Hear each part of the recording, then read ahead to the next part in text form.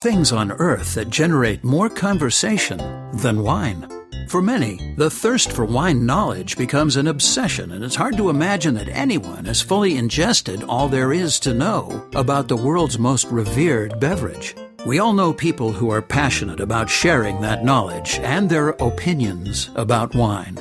We call some of those folks sommeliers, wine aficionados, wine experts, wine gurus, and the most commonly used title, boring. Welcome to Grape Encounters. We love wine just as much as anyone else, but while we crave those special wines that are silky smooth and go down so easy, we find an awful lot of the conversations about wine pretty hard to swallow. Accordingly, your host David Wilson, his guests, and the rest of us on the team are here to show you a great time, how to have more fun with your wine, where to enjoy wine the most, how to immerse yourself into a wine lifestyle that isn't simply about wine. So let's dive into this week's edition of Grape Encounters. Oh, you'll learn plenty, but hopefully it will be knowledge that you can really use, not like that Latin class you took in high school. Here's your wine captain, David Wilson.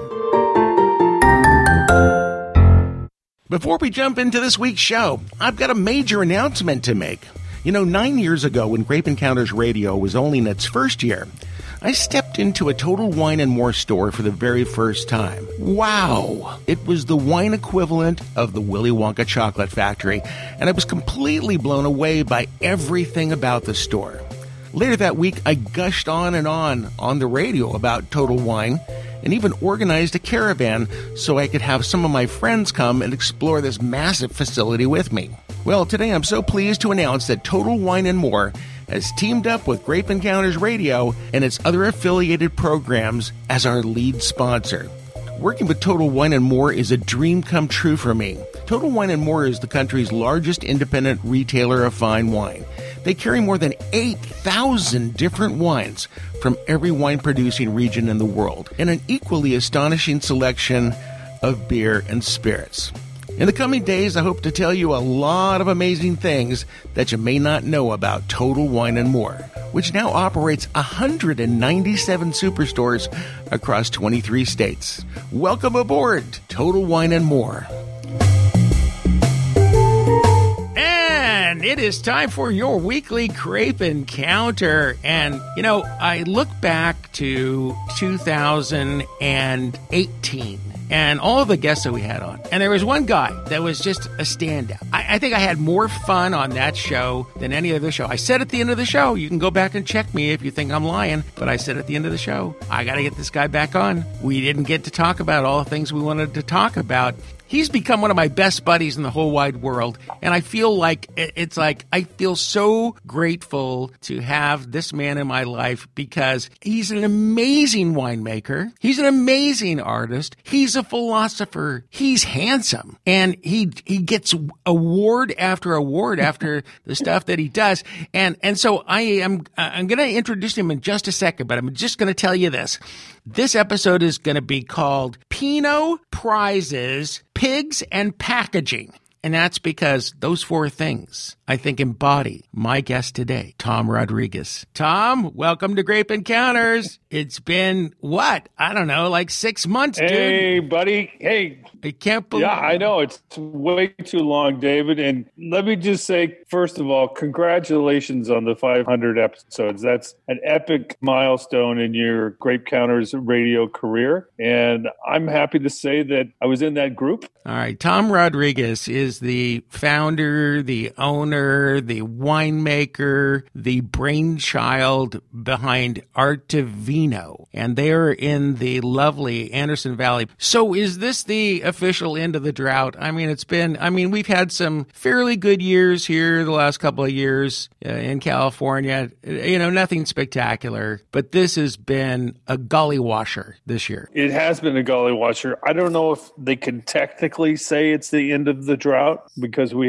dead drought for 5 years prior to the last couple years. Let me just say that our reservoirs are full and the snowpack in the Sierras is huge. So I think what we're going to have is some of the weather people will say it's probably the end of the drought, but I think time will tell because we're also having warmer temperatures during the growing season. Last year we had 10 days over 100 degrees, which was unusual. So I'm just happy to say that I'm grateful for the rain. Let's talk about Pinot for a second, because as everybody who listens to this show knows, I am a Pinot curmudgeon. There are so many Pinots out there that I just dislike. You've been to my shop, so you know I have exiled the Pinots to the white wine section, right? And that's because I just, there's so much bad Pinot out there. Yes. And you poured me your Pinots, and you have several, and I'm like, oh,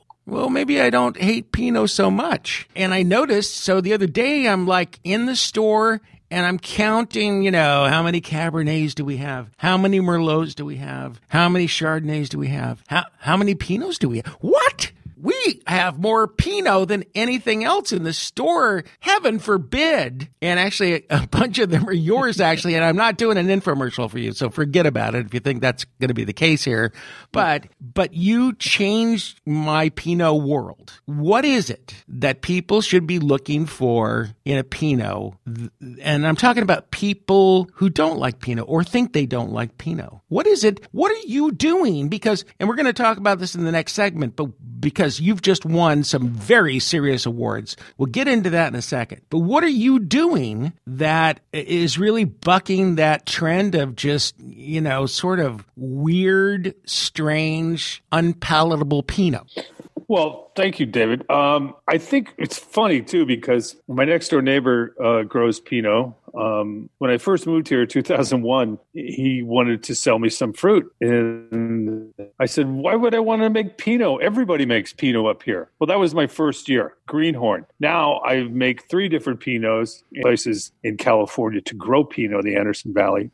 And what makes my Pinot different than others is being a Portuguese heritage and a fruit farming family background. My grandfather taught me to get everything ripe and the rest was easy. And he grew apricots and prunes and plums and prunes and stuff and made some homemade wine. But he had a really good concept, and that was to get the fruit ripe. And so what I do, 80% of the winemaking is done in the vineyard. It's how you grow your grapes. And we do we are sustainable and mostly organic, but occasionally we have to use some products that aren't considered organic, but very rare. But what I do is I wait until the fruit is ripe. I don't judge the grapes by the sugar content, which a lot of winemakers do, which is called Brix, B-R-I-X. Right.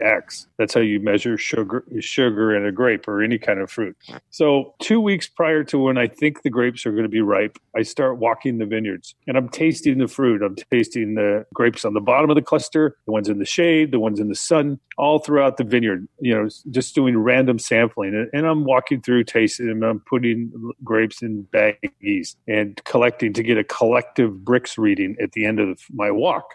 And what I'm mostly looking for is the flavors in my mouth and also the seed color. And when I get 80% brown seeds, that tells me the fruit is ripe because the heat of the sun can raise the sugar in the grape. It gets hot, it produces more sugar, and so therefore you can get these spikes of sugar. And in the old days, people would harvest on October 4th because that's when their father harvested and that's when their grandfather harvested, and that's what you did. Well, nowadays, winemakers are more like chefs. You could give 5 rows out of one vineyard to 5 different winemakers, and you're going to have 5 different wines. So let me ask you this, and we only have like 30 seconds, so we'll take a break and we'll come back and talk about this more, but where does that Pinot funk come from that is so predominant in so many Pinots that is such a put-off to a lot of people? It's that rotten leaf, forest floor,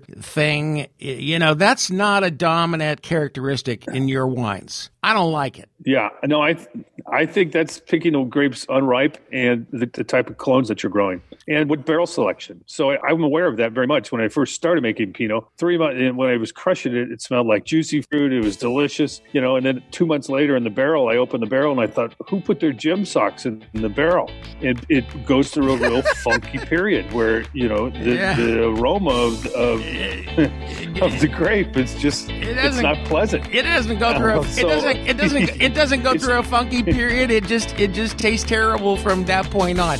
Tom Rodrigues, he is the founder, owner, winemaker at Art Divino, and he's a famous artist, by the way. And we're going to get into that a little bit more, and we're going to talk about some of the awards that Tom has just picked up. Ooh, Tom, you have really racked him in, buddy boy. I'm really proud of you. We'll be back with more Grape Encounters right after this.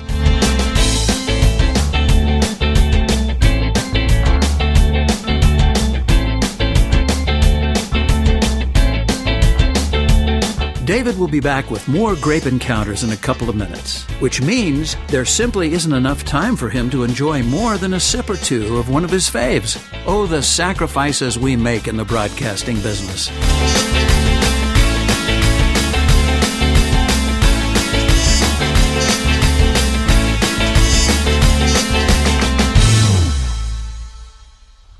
We like to talk about wine.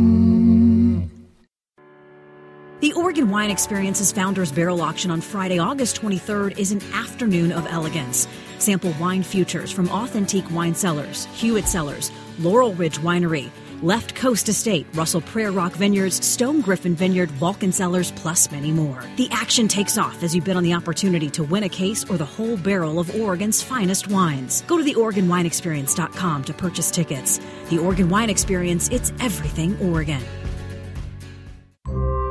In Greek mythology, we learn the mysterious connection between walnuts and wine.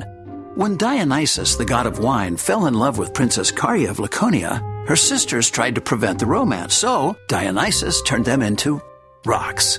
He also turned his beloved Caria into a walnut tree. She was, after all, a hard nut to crack. At mmorganics.com in Paso Robles, California, Walnuts and Wine is the ultimate love story. You'll flip over their 100% organic port-style dessert wines and organic heirloom walnut products, including sprouted snacking walnuts in 5 awesome flavors, irresistible raw organic walnut butter, free trade chocolate-covered walnuts, and for bakers, MM Organics produces 100% gluten-free walnut flour, estate walnut oil, and of course, their crazy delicious raw walnuts. Get all their products online at mmorganics.com. That's mmorganics.com.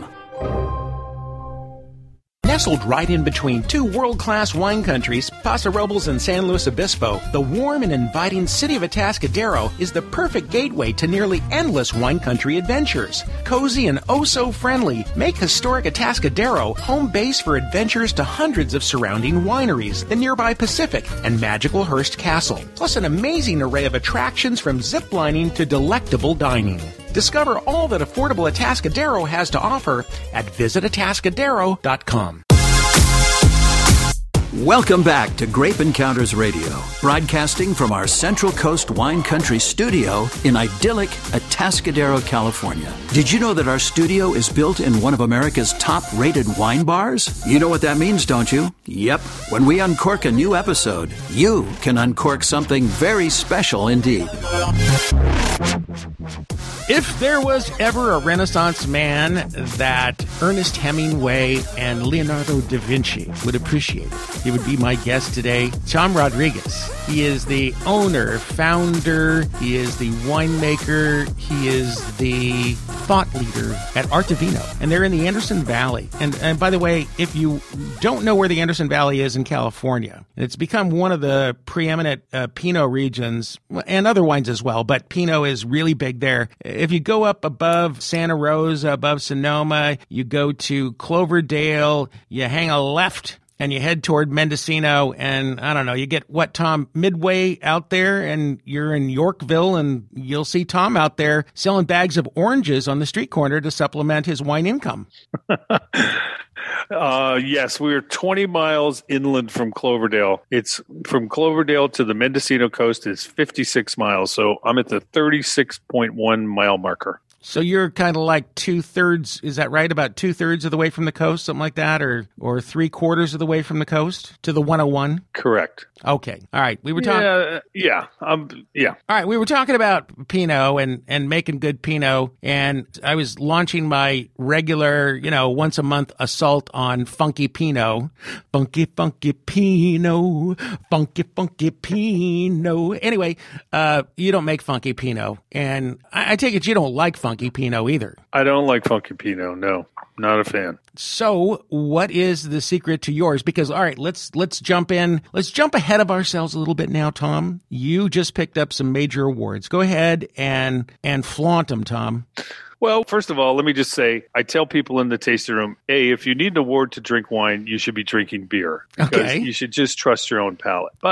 But we do enter contests and competitions just to see where we're at. And also it gives people an idea of kind of wine and the quality of wine that we're making here. So I enter a number of competitions. One, which is our local competition, the San Francisco Chronicle Wine Competition, because it takes place in Cloverdale, the judging. And there's over 6,000 wines that are entered in this competition, and we just picked up a gold medal in our estate Pinot Noir, our first vintage, our 2017 vintage of our estate fruit, which we're very proud of. And then we make the Lost Creek Vineyard Pinot, which is my next door neighbor, and we picked up a gold medal in the American Fine Wine Competition. And our estate Chardonnay just won the gold medal, also in the American Fine Wine Competition. And our Zinfandel won the double gold in the American Fine Wine Competition. So we also do the international and the state fair and such too. Well, you make the San Francisco Chronicle competition sound a little small, but it actually is one of the most prestigious competitions in the country. I mean, it's a really big competition that I think if you look at the results from that competition, you can rely on those results. Good judges. Yes, very good. In fact, the Yorkville Highlands Appellation Group did a private event for a little reception for the wine judges at the Chronicle competition this year. And it was really a nice event. We got to be up and close with the judges, and a number of the judges remembered some of the wines I did in the early 2000s, and we're very supportive of Artivino and our wines. And it was great to see them all in one location. And I was sort of going to a wine tasting during the wine competition seemed a little redundant, but that's what these people do. It's their life. And they're judges from all over the world, or all over the country. So it was really exciting to meet some of the new judges. By the way, when you find really good award-winning Pinot, you're going to find really good award-winning Chardonnay. And I'll tell you, without a question of doubt, in my mind, the Chardonnay that you're making is just off the charts.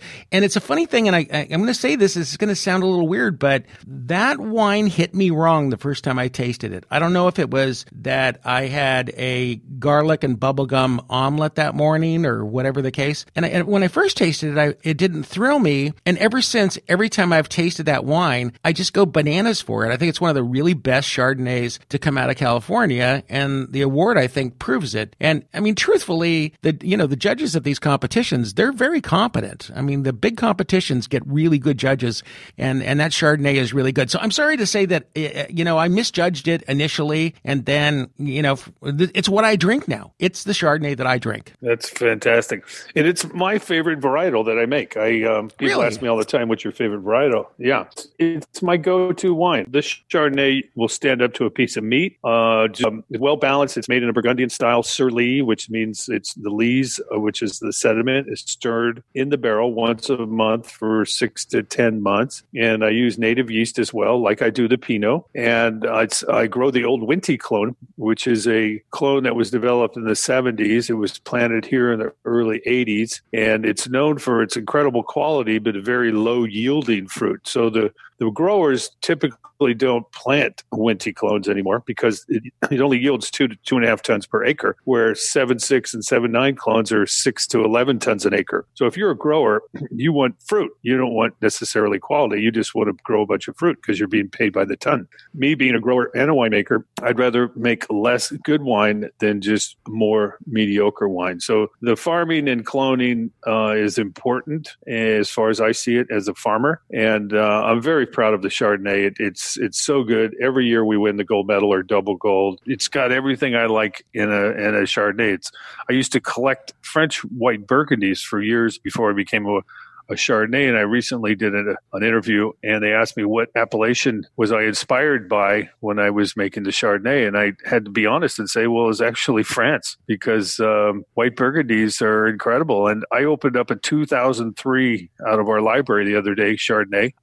It was incredible, and it's 16 years old or 15 and a half years old. So I make Chardonnays that will last if you cellar them properly. That's kind of important. And I'm very proud of the Chardonnay. I love it. It's delicious. It is delicious. You know, I had somebody, I have a customer who comes into our wine bar, and she only drinks Chardonnay. And we were getting painfully low on the kinds of Chardonnays that she likes, and the shipment had not come in yet. And so instead I said, let me pour you a white Burgundy instead. You're going to really love this. And she goes, no, I only drink Chardonnay. Folks, white Burgundy is Chardonnay. Yeah. If you see, and that's an important point, by the way, if you're out at a wine store, you know, you might want to try some what you see called white Burgundy. It's Chardonnay, and it's really made beautifully, usually. You know, they do a great job. My guest is Tom Rodrigues. He's a very, very famous artist, by the way. We're going to talk about that next. But the one thing that I think most people don't know about Tom Rodrigues, they know he's an artist and that he was responsible for, you know, some of the most iconic wine labels in the business. We'll talk about that toward the end of the show. But what a lot of people don't know is he is down with the pigs. He is down in the slop. And we're going to talk about that next on Grape Encounters Radio with one of the finest winemakers on planet Earth and a very fine fella who, by the way, just got engaged. He just got engaged. Can I say that on the radio? Can I? I think you can. I think I just did. Okay. We'll be back with Tom Rodrigues of Art Divino right after this. While you're listening to the commercials, you know, just Google Art Divino and look at their label. It's very cool. Back with more Grape Encounters right after this. We've got to take a breather for a minute or two. Don't go away. Remember, if we don't let the wine breathe, it's impossible for the show to be done in good taste. Summertime tips and fun facts from Paul, Kristen, and Dexter at Total Wine & More. If you're topping off your burger with grilled onions and blue cheese, pair your work of art with a spicy Malbec. Nothing beats a buttery Chardonnay with grilled corn on the cob.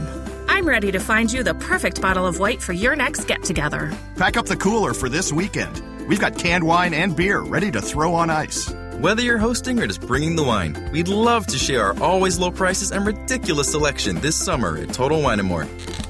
Cheers! I want to take this opportunity to tell you about the wines of Peak Ranch. I recently discovered these truly amazing wines that are raking in top honors from the wine press. What I didn't initially realize is that I had a very strong connection to these perfectly crafted Pinots, Syrahs, Chardonnays, and more. Remarkably, these wines are produced by my very best friend from the first grade, John Wagner. Now, I have to say that John has always one-upped me in almost everything he does, and these extraordinary wines are no exception. Made from grapes grown on one of California's most historic Central Coast properties, there is no other word to describe them than perfect. Peak Ranch is doing everything right. Amazing wines that will absolutely astound you. Buy them online at peakranch.com. That's Peake ranch.com. Savor Oregon's finest wines at the Oregon Wine Experience's grand tasting on Sunday, August 25th. Work your way through the tasting tables and enjoy an array of delicious culinary bites. Don't miss this special opportunity to sample wines from all corners of Oregon in one unique location. The wine pours start at 2 p.m. Plan your experience today. Go to theOregonWineExperience.com to purchase tickets. The Oregon Wine Experience, it's everything Oregon.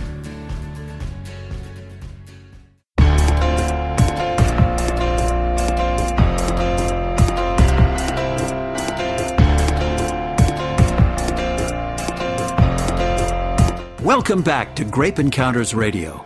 After 10 years and 500 episodes, David has become very comfortable with breaking the rules, as you'll see momentarily, which is all well and good as long as he doesn't break our expensive glasses. And we are back with Grape Encounters Radio, and today's subjects are Pinot, prizes, pigs, and packaging, and nobody better to put those four incongruous thoughts together than Tom Rodrigues, the amazing artist, by the way, who was responsible for the iconic label on the Far Niente wine bottle. But just as iconic, the labels on Art Divino, that's the wine that he makes. And man, he's been racking up the awards. He's a Renaissance man in the truest sense. And we're going to talk about something completely not wine related. Well, we're going to relate it to wine because this is one of the things that, you know, if you ever are watching Jeopardy and the subject is things nobody knows about Tom Rodrigues, this would be the subject. Tom's a pig farmer. You are a pig farmer, dude.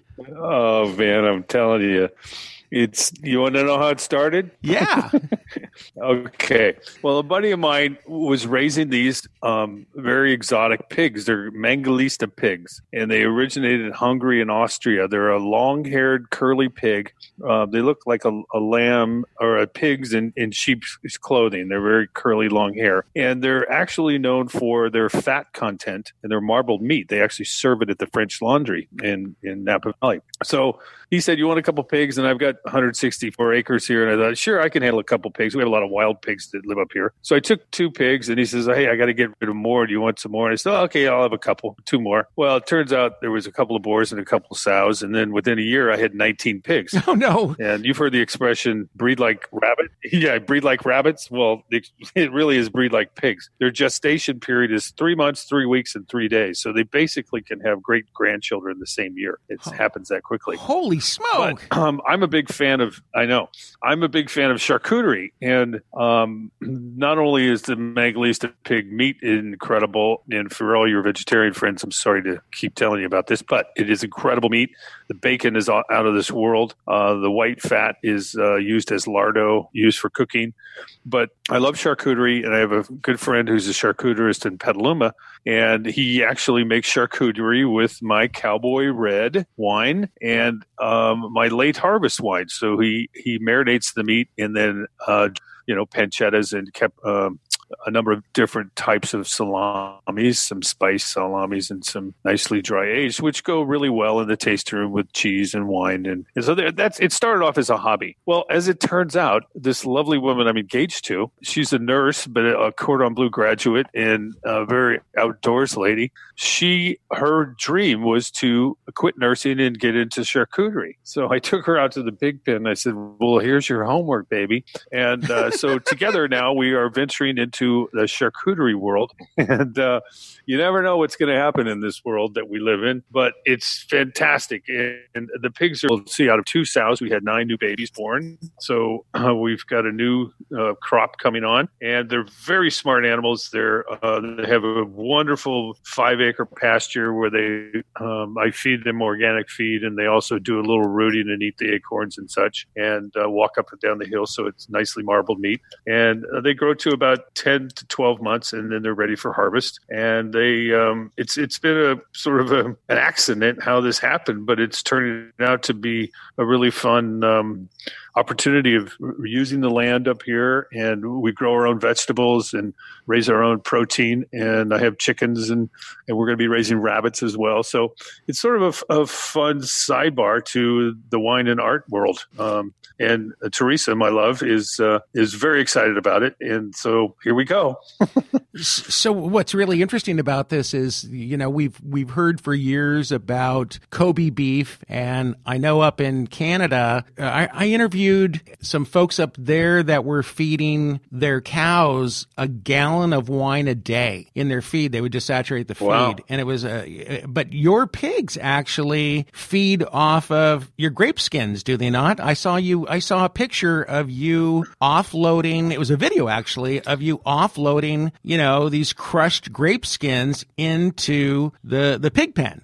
That's correct, because we take our white grapes, which is the Chardonnay Symphony and Flora, which we end up having a few tons of the skins because we just press the juice off. We don't ferment our white wines with the skins, and then the skins are recycled to be feed for the pigs, and they love it. And we take a big tractor up there, and we put in a yard at a time, and they devour these things. It's like candy for them. So all through mid-September to about mid-October, part of their feed is grape skins. Now, you don't have any aversion to the whole slaughter thing? Do you have somebody that does that for you? Is that your job? How does that work? Well, I was raised with two other brothers and a father, and we went to hunter safety school and gun school when we were young boys. And so I grew up hunting, and I learned how to butcher animals at a young age. And so I've been butchering the wild pigs up here for years. But to do this commercially, you have to have your through a USDA approved slaughterhouse. Otherwise, you can't legally sell the meat. So actually in Sonoma County, our next door neighbor, we have a slaughterhouse down there that works for this. I'm actually, this is probably not the right choice of words, but I'm pleased to hear the term slaughter because here on the Central Coast, they have taken on the more politically correct term of harvesting meat. And I think the pigs feel better about it down here, that they're getting harvested and not slaughtered. But in the end, that they wind up being bacon, pork loin, and charcuterie all the same. Yes. Yeah, it's terminology. Harvesting is what we use when we're talking about them in the tasting room. But when we're just sitting here around the table drinking a glass of wine, we slaughter them. Well, you're talking to a whole lot of people right now, Tom. You're not being politically correct, exactly. Hey, I got to tell you something. You mentioned something, by the way, about I got to get off pigs and onto shrimp for a second. Okay, I got to tell you something I did. Okay, I cooked for our wine club recently, and I did sous vide jumbo shrimp. And you're familiar with sous vide, right? Well, that's an oxymoron. I'm sorry. Yeah, jumbo. Did you say jumbo shrimp is an oxymoron? You cut out there.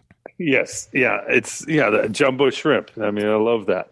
Okay. Well, anyway, so I cooked them sous vide style, which means under vacuum. And basically you put your ingredients in, the shrimp in, and then you vacuum pack it, and then you put it in a very carefully temperature controlled water bath. And it's kind of the new thing. It's not new, but it's new to, the general public. But what I did was I cooked the shrimp in your red, well, it's you call it a red dessert wine. It's kind of a port, okay, with smoked paprika.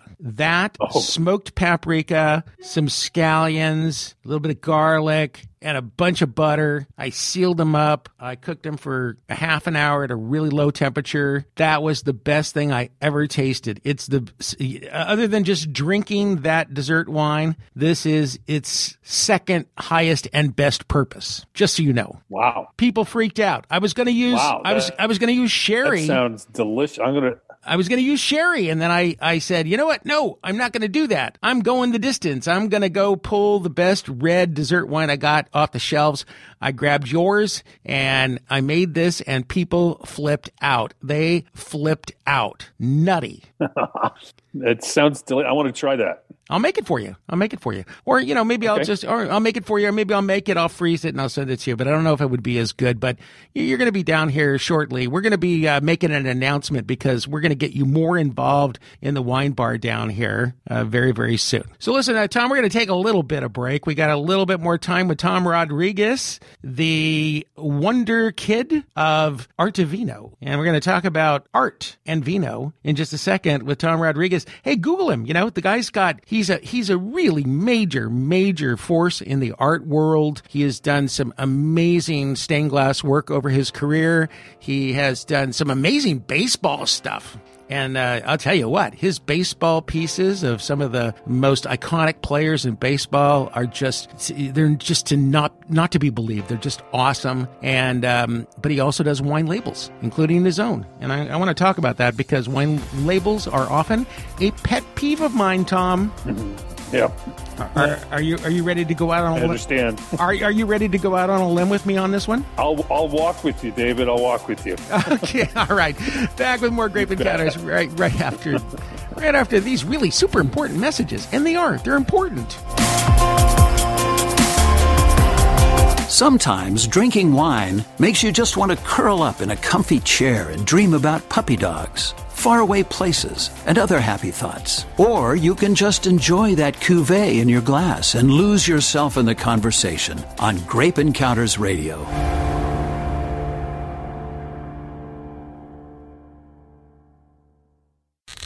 Summertime tips and fun facts from Paul, Kristen, and Dexter at Total Wine & More.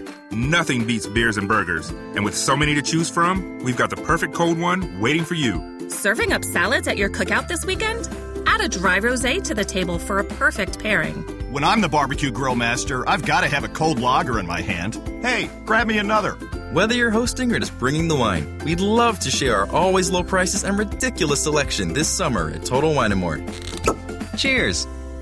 Nestled right in between two world-class wine countries, Paso Robles and San Luis Obispo, the warm and inviting city of Atascadero is the perfect gateway to nearly endless wine country adventures. Cozy and oh-so-friendly, make historic Atascadero home base for adventures to hundreds of surrounding wineries, the nearby Pacific, and magical Hearst Castle, plus an amazing array of attractions from ziplining to delectable dining.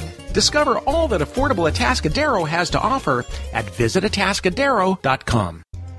I want to take this opportunity to tell you about the wines of Peak Ranch. I recently discovered these truly amazing wines that are raking in top honors from the wine press. What I didn't initially realize is that I had a very strong connection to these perfectly crafted Pinots, Syrahs, Chardonnays, and more. Remarkably, these wines are produced by my very best friend from the first grade, John Wagner. Now, I have to say that John has always one-upped me in almost everything he does, and these extraordinary wines are no exception. Made from grapes grown on one of California's most historic Central Coast properties, there is no other word to describe them than perfect. Peak Ranch is doing everything right. Amazing wines that will absolutely astound you. Buy them online at peakranch.com. That's Peake ranch.com.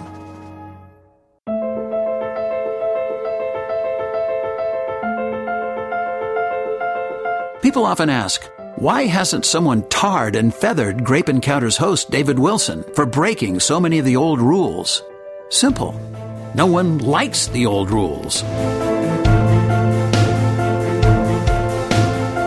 Long before I ever knew my guest today, I knew his work, but I didn't know it was his work. Does that make any sense? I always thought, the one wine bottle out there that was the most interesting label, the one that you could just, no matter where you were, you could stand 50 feet away from that bottle and you knew exactly that was a bottle of Farniente. And, a very high-end wine, really well-crafted wine. And before Tom was a winemaker, Tom Rodrigues, my guest today, he was an artist first. And he created that label, Tom, 40 years ago? Yes, actually, it was for the 1979 Chardonnay vintage. It was the first Farniente label produced. Now, is it true that they paid you a humble fee for the art and then said they'd give you a case of wine every year as long as you're alive? Yes, because I was a glass artist at the time, and I had done a bunch of glass work for Gil and Beth Nickel, and Gil was starting this wine project. So I had no idea what to charge for a label, so I charged him a nominal fee, and he wanted a label that people would grab off the shelf. So I did that one, and it sort of has an Art Nouveau glass-like look to it. And at the time, he said, well, this is such a great deal. I will give you 10 cases a year for life. So and then 2 years later, I designed the Farniente Cabernet label, which included wine. And then I moved on to the Dolce dessert wine. And then I moved on to the Nickel and Nickel label, and then the En Route Pinot and Chardonnay label, and then just 2 years ago did the Bella Union label. So 5 of the Farniente family labels, I've produced all 5 of them. So I have a nice cellar. How many cases of wine are you getting a year from these guys? Can you disclose that? Well, I can, and it was variety now. It's because it's not just the Chardonnay and Cabernet, so I get a nice selection, anywhere from 5 to 10 cases of each of their wines. Holy smoke! These aren't cheap wines, dude. Yeah, that was the best deal you ever made, right there. That was the best deal you ever made. That's unbelievable. I know, but tell me what irritates you when you go into a wine shop or you see a long shelf of wines as an artist. And by the way, what you were doing with Far Niente was definitely off the beaten path 40 years ago, but still very elegant and classy. But when you walk into a wine shop, do you get irritated with these wines that try to create a personality for themselves that may or may not be in that bottle? Well, because I was criticized a lot for the Far Niente label, because most of the labels looked very French at the time in the 70s, where there was a rendering of the winery and then the name of the winery and the varietal and the date. That was about it. So the Far Niente label was considered very gaudy for some people and very beautiful for others. And as an artist, I'd rarely criticize other artwork because art is in the eye of the beholder. But when I do walk into a wine shop and I see how labels have advanced over the years, over the decades, what's frustrating is to look at some labels and you don't even know what varietal is and or the producer, because the artwork or the shape or the die cut or whatever of the label is distracting. So it's somewhat confusing as opposed to being more interesting, where you want to pick it up and look at it and really observe it. But wine labels today are so diverse. It's almost like walking into an art gallery. I mean, there's so many different styles of wine labels now and different looks, and whether it's baked on the glass. Is it good or bad, though? Or whether it's a paper. I wouldn't say good or bad. It is. It just is. I don't know if it's bad. I mean, what would bad be? That it upsets you and you want to walk away from it? And good is that you want to buy it? I mean, it's sort of like I said, it's like art. What's good art and what's bad art? It's sort of in the beholder. Okay, what's more important is what's in the bottle. But the idea of a wine label is to grab your attention. Yes, but here's where I get very upset. It's when I look at the label and the label says to me, I'm a unique wine that is so different and so amazing and has superpowers. And then I open it up and it's just some ordinary, tanker truck wine. Somebody got clever with the label to get us to buy it only to be disappointed. And I see that a lot. And a lot of times, the labels that are created for wine are there for the sole purpose of somebody buying that wine to give to somebody else, probably because it relates to some aspect of their personality. There are a few wines that I can think of like that. And the wine is irrelevant. It's only about the label. And the wine might as well just be styrofoam in the bottle. Well, you have a very good point, but that point that you made is exactly the direction I got from Gil Nickel when I did Far Niente. Is he said, look, I'm a newbie in this business. I'm from Oklahoma. I'm buying a estate in Napa Valley. Nobody knows who I am. So I want a label that's going to jump off the shelf and land in somebody's hand. If they buy it because of the label and then they drink it, they're going to come back. So he had confidence in his winemaking to do that. But the very purpose of the Far Niente label was to be unique enough to have somebody grab it off the shelf and go, I'll try that. That's beautiful. And I think that's what you succeeded at doing. So it does not misrepresent itself. Right. Well, thank you. There are some wines that I've bought or have been given that have a very attractive label. I've opened it and went, are you kidding? This is horrible. So I see your point. Sometimes it's just there to sell the wine and not necessarily be a good wine. All right. So Tom Rodrigues is an artist who is not eager to criticize other artists, lest they maybe criticize him. But he is an amazing artist, both on canvas, on glass, or in glass, in wine, in charcuterie, so many things. You have achieved so much in your life, Tom. We got to cut it short. That's it. We're done. Well, buddy, I'm going to come down and see you soon. So I'll bring some charcuterie and I want some of that shrimp. Okay. I will make you that shrimp. It's going to be good. Okay, Tom Rodrigues. If you want to know more about Tom, his wines are Artevino. It's ARTEVINO. What's the website? ArtevinoWine.com or MapleCreekWinery.com. Okay, so it's artevino.com Maple Creek Winery or MapleCreekWinery.com. Okay, all right. Hey, gang, that's going to do it for Grape Encounters. By the way, if you come to the Grape Encounters Emporium, and again, I did not want to do an infomercial, not intending to do that, but we carry the great wines from around the world, and we carry the great wines of Tom Rodrigues and Artevino, so you can always taste them at our place in beautiful Atascadero, California. That's going to do it for Grape Encounters today. Back here next week as we move on to show number 503. Thank you, Tom Rodrigues. Thanks, buddy. We'll see you soon. Well, this episode of Grape Encounters is in the bag. It's hard to imagine you haven't missed some episodes, so why not hunt them down at grapeencounters.com or on iTunes, Stitcher, TuneIn, and other podcast sites. Grape Encounters Studios are located in beautiful Atascadero, California. That's Central Coast wine country, baby. Come visit us. But be warned, you won't want to leave. That's okay, we have a spare bedroom. But it's 55 degrees and full of old bottles.